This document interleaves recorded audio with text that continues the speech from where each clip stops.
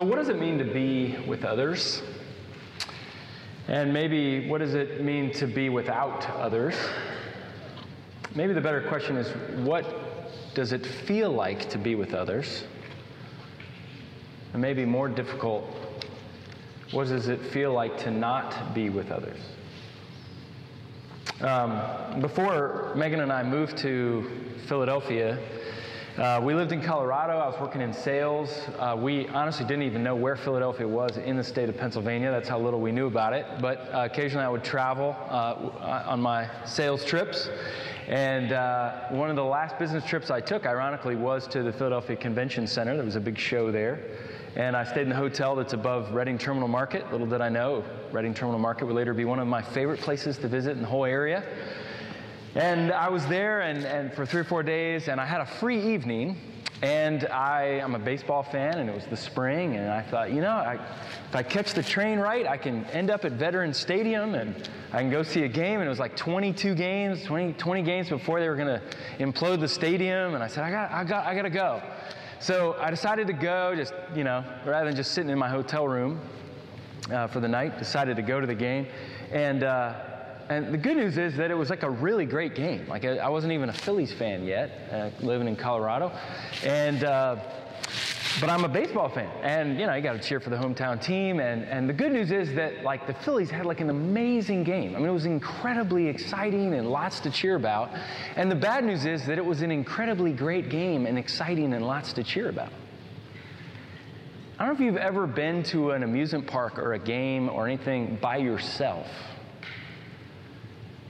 But I found myself, as weird as it sounded, like sitting there and they hit a home run or there was a great double play or whatever, and hey, yeah!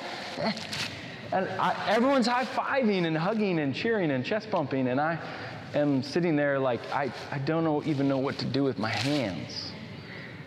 And I remember getting on the train and going back and getting back to my hotel room, and I remember thinking, I think I actually would have had more fun tonight if I just watched the game on TV from my hotel room. It was just this weird idea that when I experience joy and I have no one to share it with, it actually takes my joy away. Anybody else relate to that? Anybody gone to an amusement park by yourself? It's just weird. There's just this sense of why did I do this?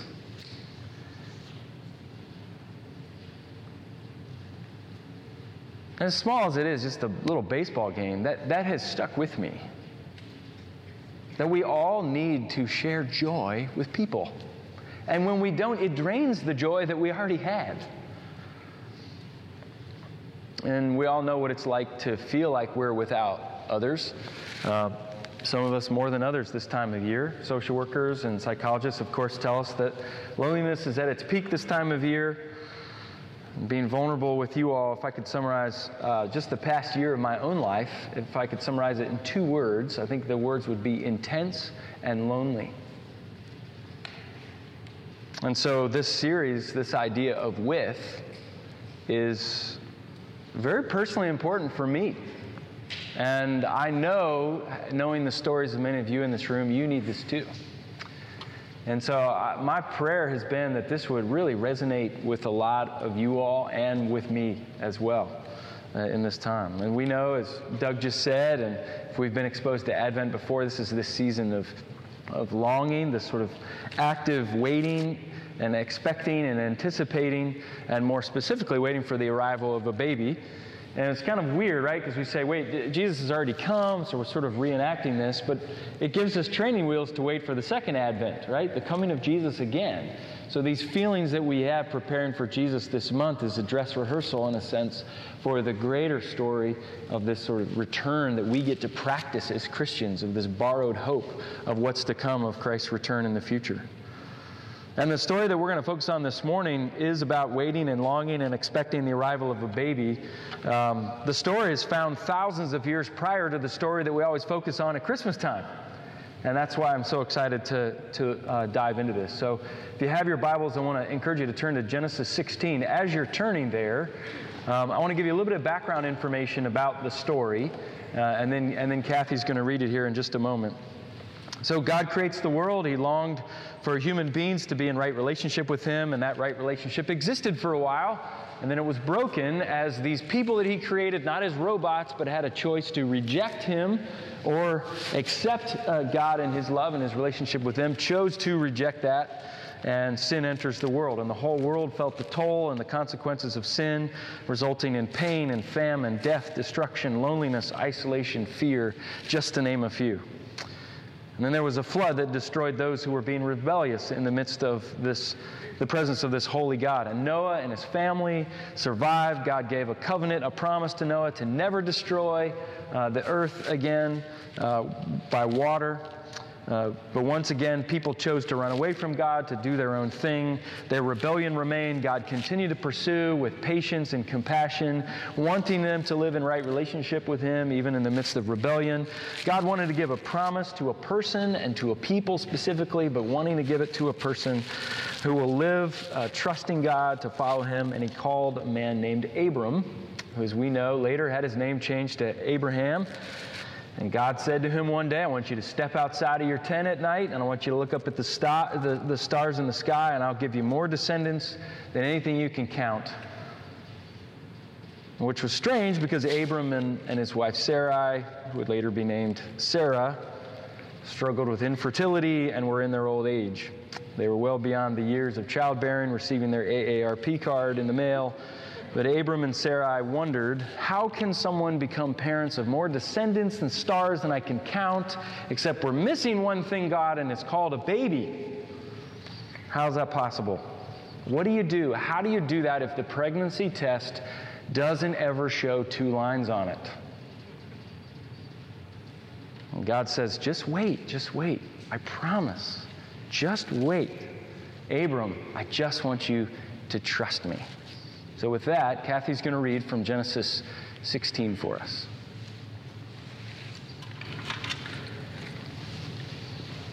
Now Sarai, Abram's wife, had borne him no children, but she had an Egyptian maidservant named Hagar. So she said to Abram, "The Lord has kept me from having children. Go, sleep with my maidservant. Perhaps I can build my family through her." Abram agreed to what Sarai said. So after Abram had been living in Canaan 10 years, Sarai, his wife, took her Egyptian maidservant Hagar and gave her to her husband to be his wife. He slept with Hagar, and she conceived. When she knew she was pregnant, she began to despise her mistress. Then Sarai said to Abram, "You are responsible for the wrong I am suffering. I put my servant in your arms, and now that she knows she is pregnant, she despises me. May the Lord judge between you and me." "Your servant is in your hands," Abram said. "Do with her whatever you think best." Then Sarai mistreated Hagar, so she fled from her. The angel of the Lord found Hagar near a spring in the desert. It was the spring that is beside the road to Shur. And he said, "Hagar, servant of Sarai, where have you come from, and where are you going?" "I am running away from my mistress Sarai," she answered. Then the angel of the Lord told her, "Go back to your mistress and submit to her." The angel added, "I will so increase your descendants that they will be too numerous to count." The angel of the Lord also said to her, "You are now with child, and you will have a son. You shall name him Ishmael, for the Lord has heard of your misery. He will be a wild donkey of a man. His hand will be against everyone, and everyone's hand against him. And he will live in hostility toward all his brothers." She gave this name to the Lord who spoke to her, "You are the God who sees me," for she said, "I have now seen the one who sees me." That is why the well was called Bir Lahai Roi. It is still there between Kadesh and Bered. So Hagar bore Abram a son, and Abram gave the name Ishmael to the son she had born. Abram was 86 years old when Hagar bore him Ishmael. Thanks. Honestly, how many of you, there's some like alarm bells going off in your head like, wait, what? It's difficult to make sense of this story if we simply take our cultural constructs and try to apply it to the story. It just doesn't make any sense. And so let me give you a little bit more background here. I mean, right, we see slavery, like in our culture, this is weird. But then it seems to be that there's this appearance of like sex slavery. The social constructs of slavery, again, in ancient culture, are quite different than what we think of today in terms of slavery. And slave women, which were called maidservants thousands of years ago, were considered, and again, this just sounds so weird to our ears, considered both property and legal extensions of their mistress. Again, it just sounds weird, right? Lots changed today. And it looks weird, sinful, maybe even a little bit evil, but the context of the culture and the time, this was actually quite normal. Predating breakthroughs in medical technology, in vitro fertilization, adoption agencies, oftentimes you would use your maidservant as a surrogate. Again, this still feels weird, but this is sort of the norm of the day, and it was a way to ensure that a baby boy could be born so that there would be an heir in the family heritage and that the lineage would continue on. Hagar would be a housemaid as well as a surrogate here in this situation. Again, strange, but we need to work hard to overcome our own cultural biases in a situation like this. Now, even though it's weird, I just want you to suspend judgment just a little bit here as we look at this, right? So what's going on in the story? There's this promise of a baby boy. Again, God promises Abram and Sarai, this is going to happen. Just wait. You're going to have countless descendants. And instead of trusting the promise, what do? They take it on themselves to try to force the issue. They try to say, well, God's taking too long. Now I'm going to intervene.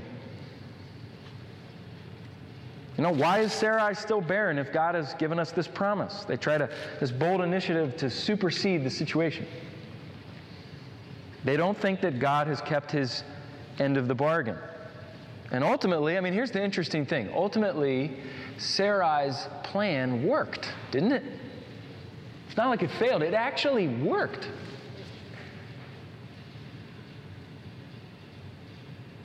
The problem is it came through human effort and not in what God desired, and saying, just trust me through the process here.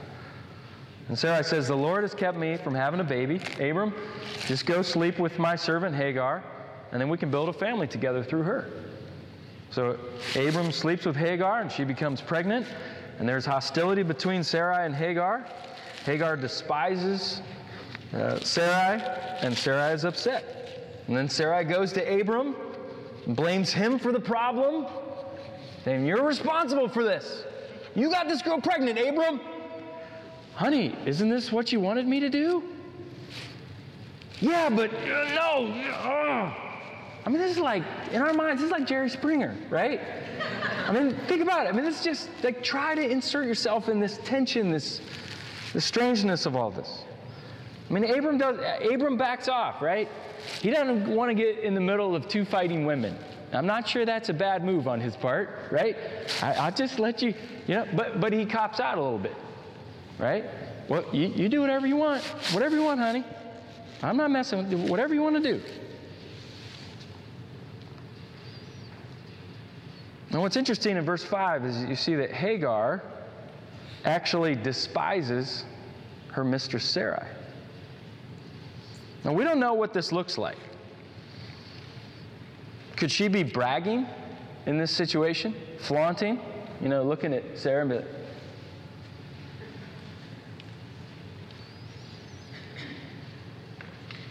might she be saying, Abram really performed well in the bedroom with me?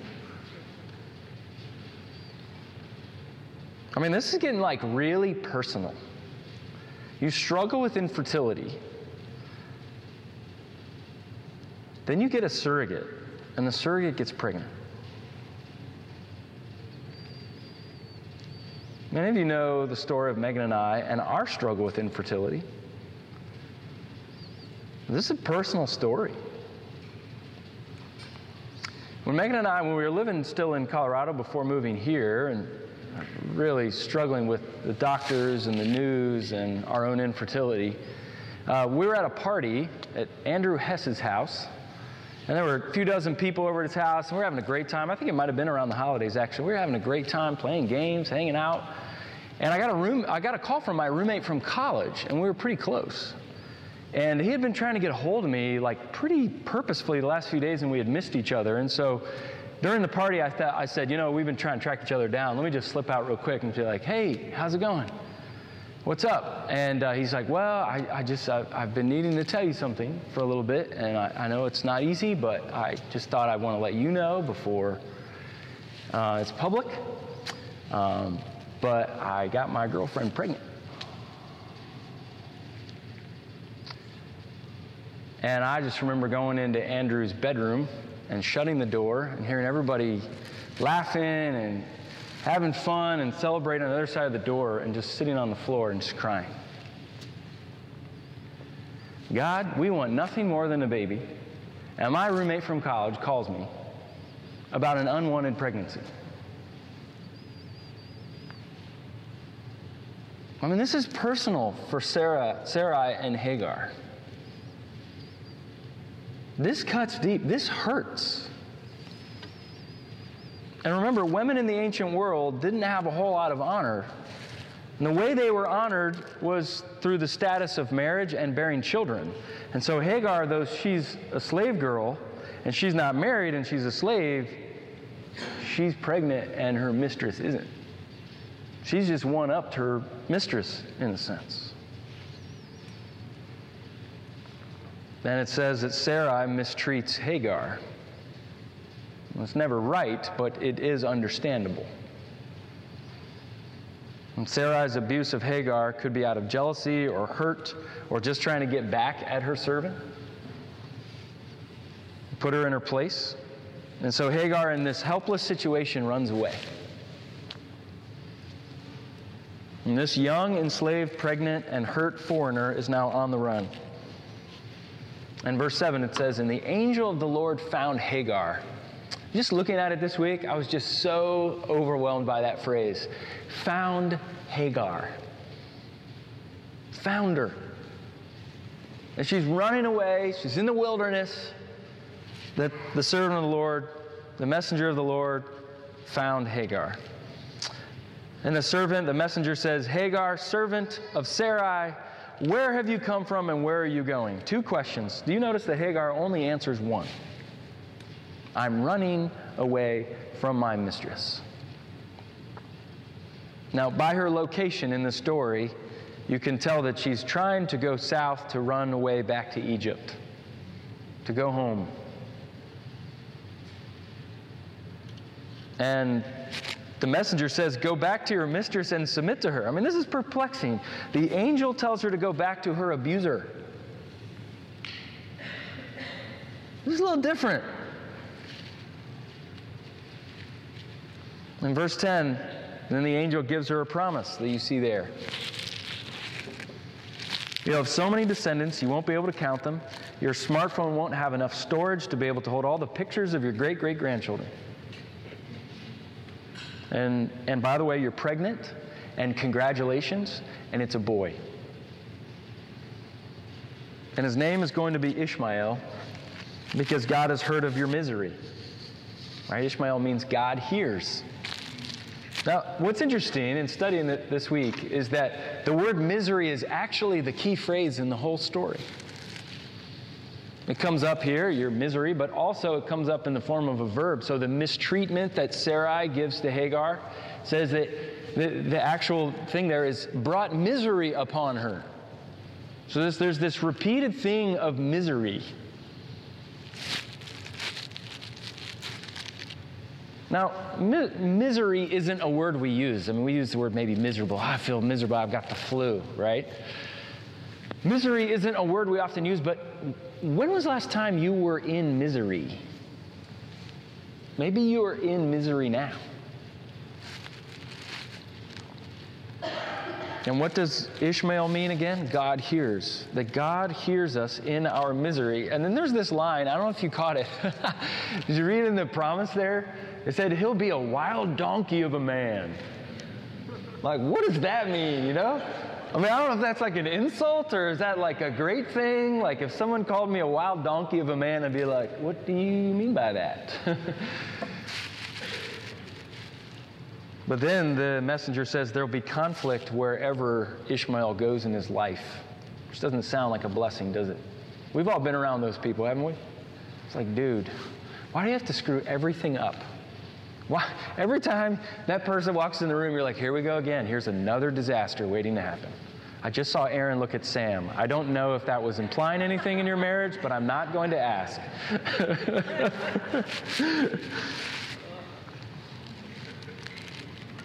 And then in the midst of all of this, in verse 13, and if you got your Bible, your phone, this is really important in verse 13. She gave this name to the Lord who spoke to her, "You are the God who sees me." You are the God who sees me. Now the phrase there is El Roi. El Roi, the God who sees, or the God who sees me. El Roi. Here's the cool thing. God always tells other people his name. In fact, he's got lots of names that he gives throughout the Bible. And each time he gives the name, it's a part of his character, his quality, who he is. Every time he tells humans their name, except once in the Bible, this story. This is the only time a human gives God a name. Hagar, helpless, slave girl, Egyptian runaway, scared out of her mind, pregnant girl, gives God the only name in the Bible. That's pretty cool. El Roi. And Hagar says, "I have seen the one who sees me." To see the one who has seen you means that someone is with you. Someone was with Hagar in her pain and her loneliness and in her helpless situation. Now, there's another time where God speaks similarly to slaves about a message of hope. Moses, in the burning bush, in Exodus chapter 3, says this, just a few chapters later after the Hagar story.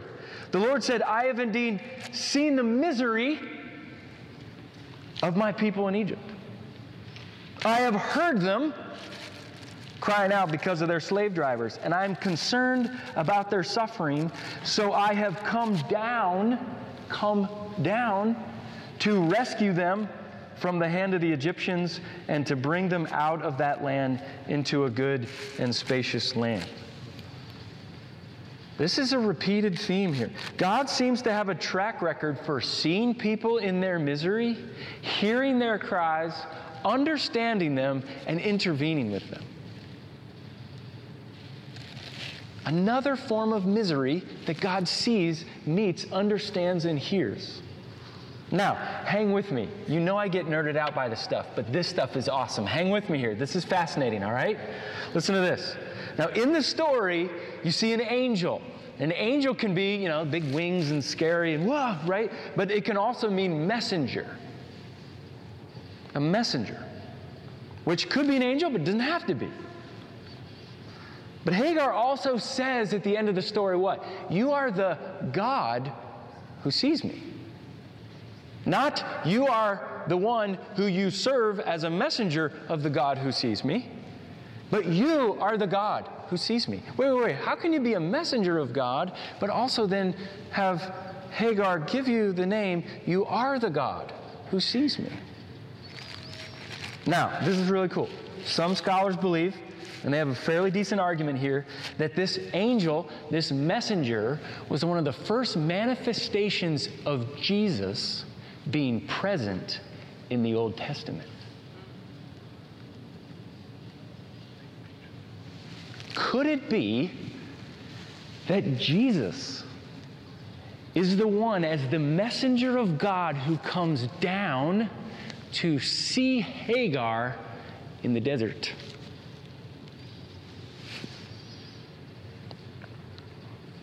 The one who says, "I see you, I hear you, I'm with you, I understand you, even in your suffering and your pain, I won't leave you."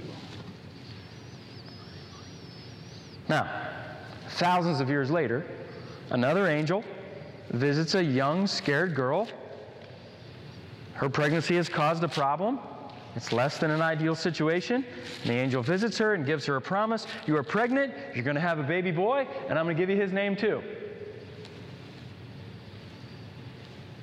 And you're to call him Yeshua," which means he saves.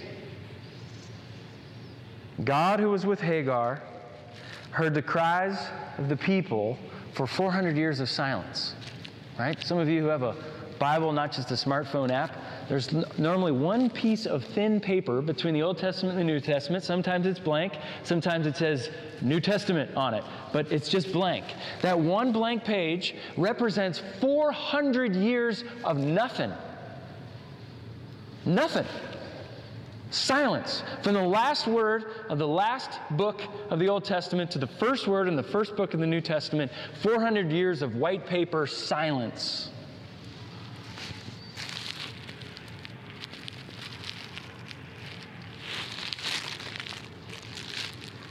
And he says, I've heard the cries of my people for these 400 years. They are in misery. And I must come down to be with these people that I see and hear and understand. Now I want to be with them. And instead of hostility, he brings shalom and peace and unity. And because of this God, this El Roi, who sees us in our pain, the great thing is we don't have to do a few things. We don't have to, nor should we, sweep it under the rug. It's no big deal. Get over it. Move on. Because God is El Roi, the one who sees us, we don't have to attack it by just saying, try harder. Just try harder. And because this El Roi God who sees us in our pain and in our hopelessness and helplessness and our suffering, we don't have to wallow in it either. I'm stuck. There's no hope. I'll never get out of this. All three of those are things that our world loves to communicate to us. But because we have an El Roi God, we don't have to do any of those three. And I know some of you have and are feeling hopeless and helpless, because I know your stories. I know some of you have been searching for a job for months. And it's not just impacting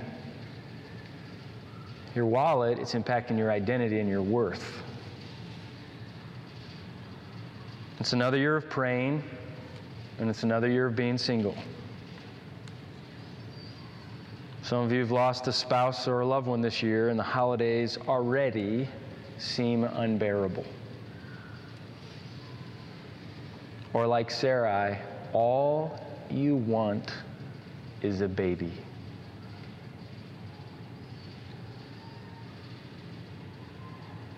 So what does the story of Hagar have for us right now? Right now in the midst of this Advent season.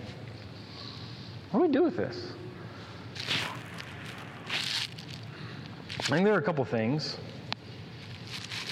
First, one of the things I've loved this week looking at this story is that the Hagar story gives us a clearer picture of what makes Christian hope distinct. There's a lot of people talk about hope and, Hallmark Channel and just wish upon a star and, oh, it's snowy now. Oh, there's hope. Really? I mean, those are nice and all, but really? So what makes Christian hope distinct? An accurate Christian perspective of hope, even in the midst of suffering, realizes that God does not promise that suffering won't happen. And He doesn't promise that suffering happens before we follow Jesus, but once we follow Jesus, then our lives are going to be perfect. Actually, we're promised more suffering. Jesus told us directly and bluntly, you're trying to avoid suffering, you shouldn't be a Christian. No, we will suffer. So where's that hope in that, JR? That doesn't sound very distinct. The thing is this. We will suffer, but the hope is always that we will have God with us in our suffering. Did you notice that God didn't appear to Hagar before being mistreated by Sarai? The messenger could have showed up before then. The messenger could have showed up before she ran away. But God appeared to her in the desert after she'd run away from the mistreatment. And only then did the Lord bless her. Only then. If you hear the word desert or wilderness in your Bibles, those are used interchangeably. Now, by the way, wilderness just simply means uninhabited land. You can't possibly live for a long period of time in the wilderness or in the desert. Okay? It isn't sand and camels and, Lawrence of Arabia. Let me show you. Yeah, look at these pictures. It's actually quite mountainous. It's like rocky crags, and it's treacherous. The times I've walked through the Judean wilderness, your heart races and saying, I think I have enough water, but if I don't, I'm done. I hope I have enough shade on my hat. If not, there's no hiding.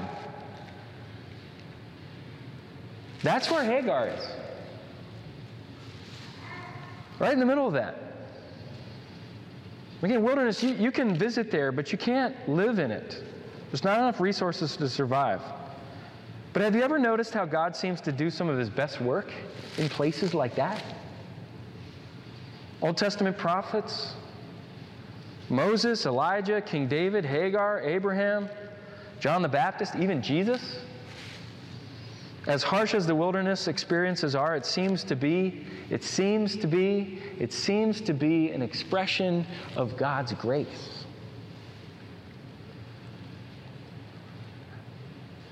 As God meets us in our wilderness, he seems to teach us things in the wilderness that we can't learn any other place. God's people during the Exodus out of Egypt spent several years in the wilderness. In fact, it seems that God was taking his good old time and was in no particular hurry to get his people out of the wilderness. He had some things to teach them. And the truth is, we're desert people too. We are wilderness people as well. God does not always take us out of the desert, nor does he always take the desert out of us. But what he always promises us is that even in there, we're not alone. We are not alone. We are not alone. And it's weird, but that seems to be the mailing address of God's people.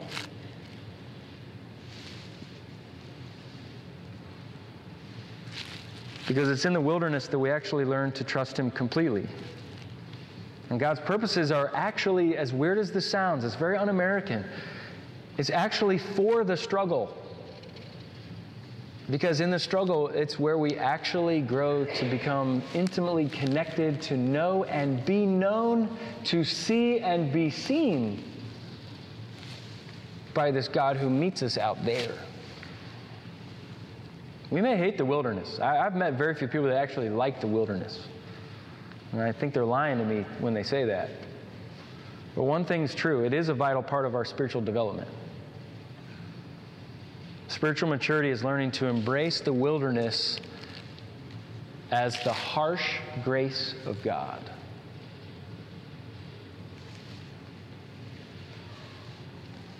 The great and terrible wilderness as an expression of God's harsh grace for the people that he loves. We have a God who suffers with Hagar there and with us there. He is with us. Now, just about every funeral and every Hallmark store and every card store has some nice calligraphy of the 23rd Psalm. But do you know actually what we're saying when we recite the 23rd Psalm? Even though I walk through the valley of the shadow of death, I will fear no evil. Why? Why? Because you are with me. Your rod and your staff, they comfort me. Here's what American cultural pop psychology tells us. Even though I'm about to enter the valley of the shadow of death, I will think positive thoughts and be able to skirt around it. Right? Isn't that what we're told? Just think positive. Pull yourself up. Have confidence in yourself, and you can do it. Until you can't, and then you're in the wilderness. See, a theology of suffering, the hope in that tells us that we shouldn't be shocked when we actually walk through that valley. But we shouldn't be panicking because we're never alone. We're never alone. For you are with me. Your rod and your staff, they comfort me. The tools used for protection and comfort from a shepherd to his sheep. When a dumb, scared sheep walks by, a shepherd will simply stick his rod out and just grace it over the back of the wool, very softly, tenderly, and it will relax the sheep. Oh, not alone. Someone's here.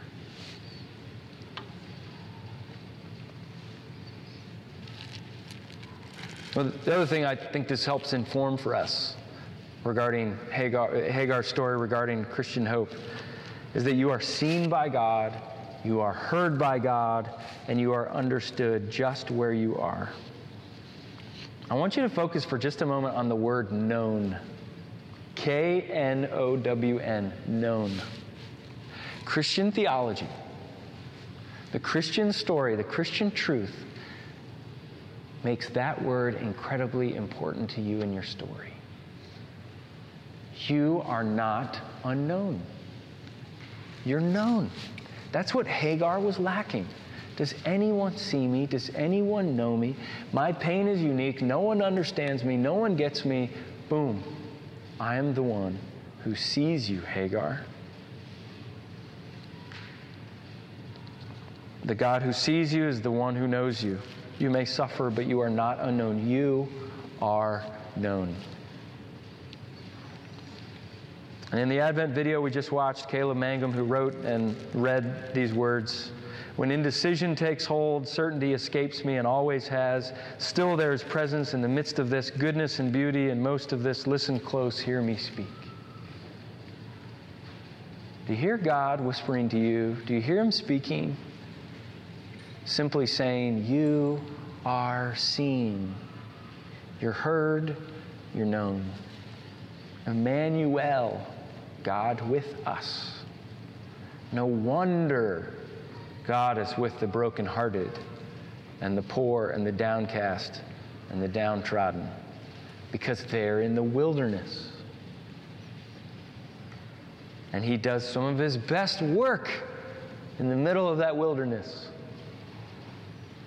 So what makes Christian hope distinct? It's knowing that while we suffer, we are not alone, that we are known. And this thought hit me last night.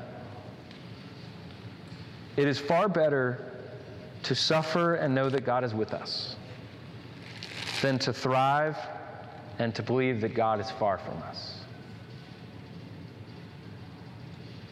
It's far better for us to suffer and to be convinced that we are known and that God is with us than for us to thrive and for us to think that God is not near.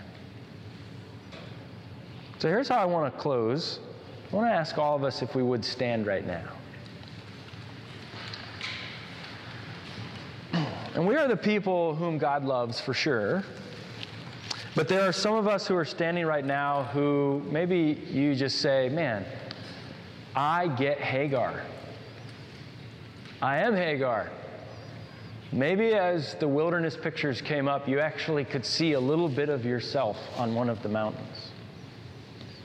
Maybe you find yourself in the story more than you want to be, and you feel hopeless or directionless or hurt or stuck.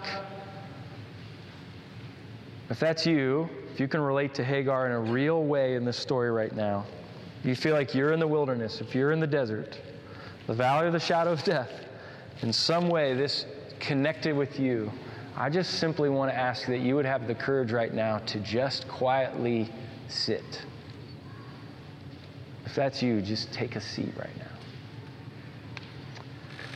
And for those of us who are standing, there's probably someone near you. Probably, if they're next to you, your hand is just at their shoulder. But if there are people near you, I just want us to be able to just take a moment to pray for them.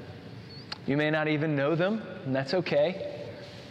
But I just want to leave just a moment or two for us to pray for the Hagars in the room. That they would know that they're known, that they're seen, that they're heard in their misery. So just gravitate to some people around you right now. Lay a hand on a back or on a shoulder. And just gently reach out to them. And you can pray quietly, you can pray out loud, but just take a moment now to do that in this moment. And then I'll close us in prayer in just a little bit.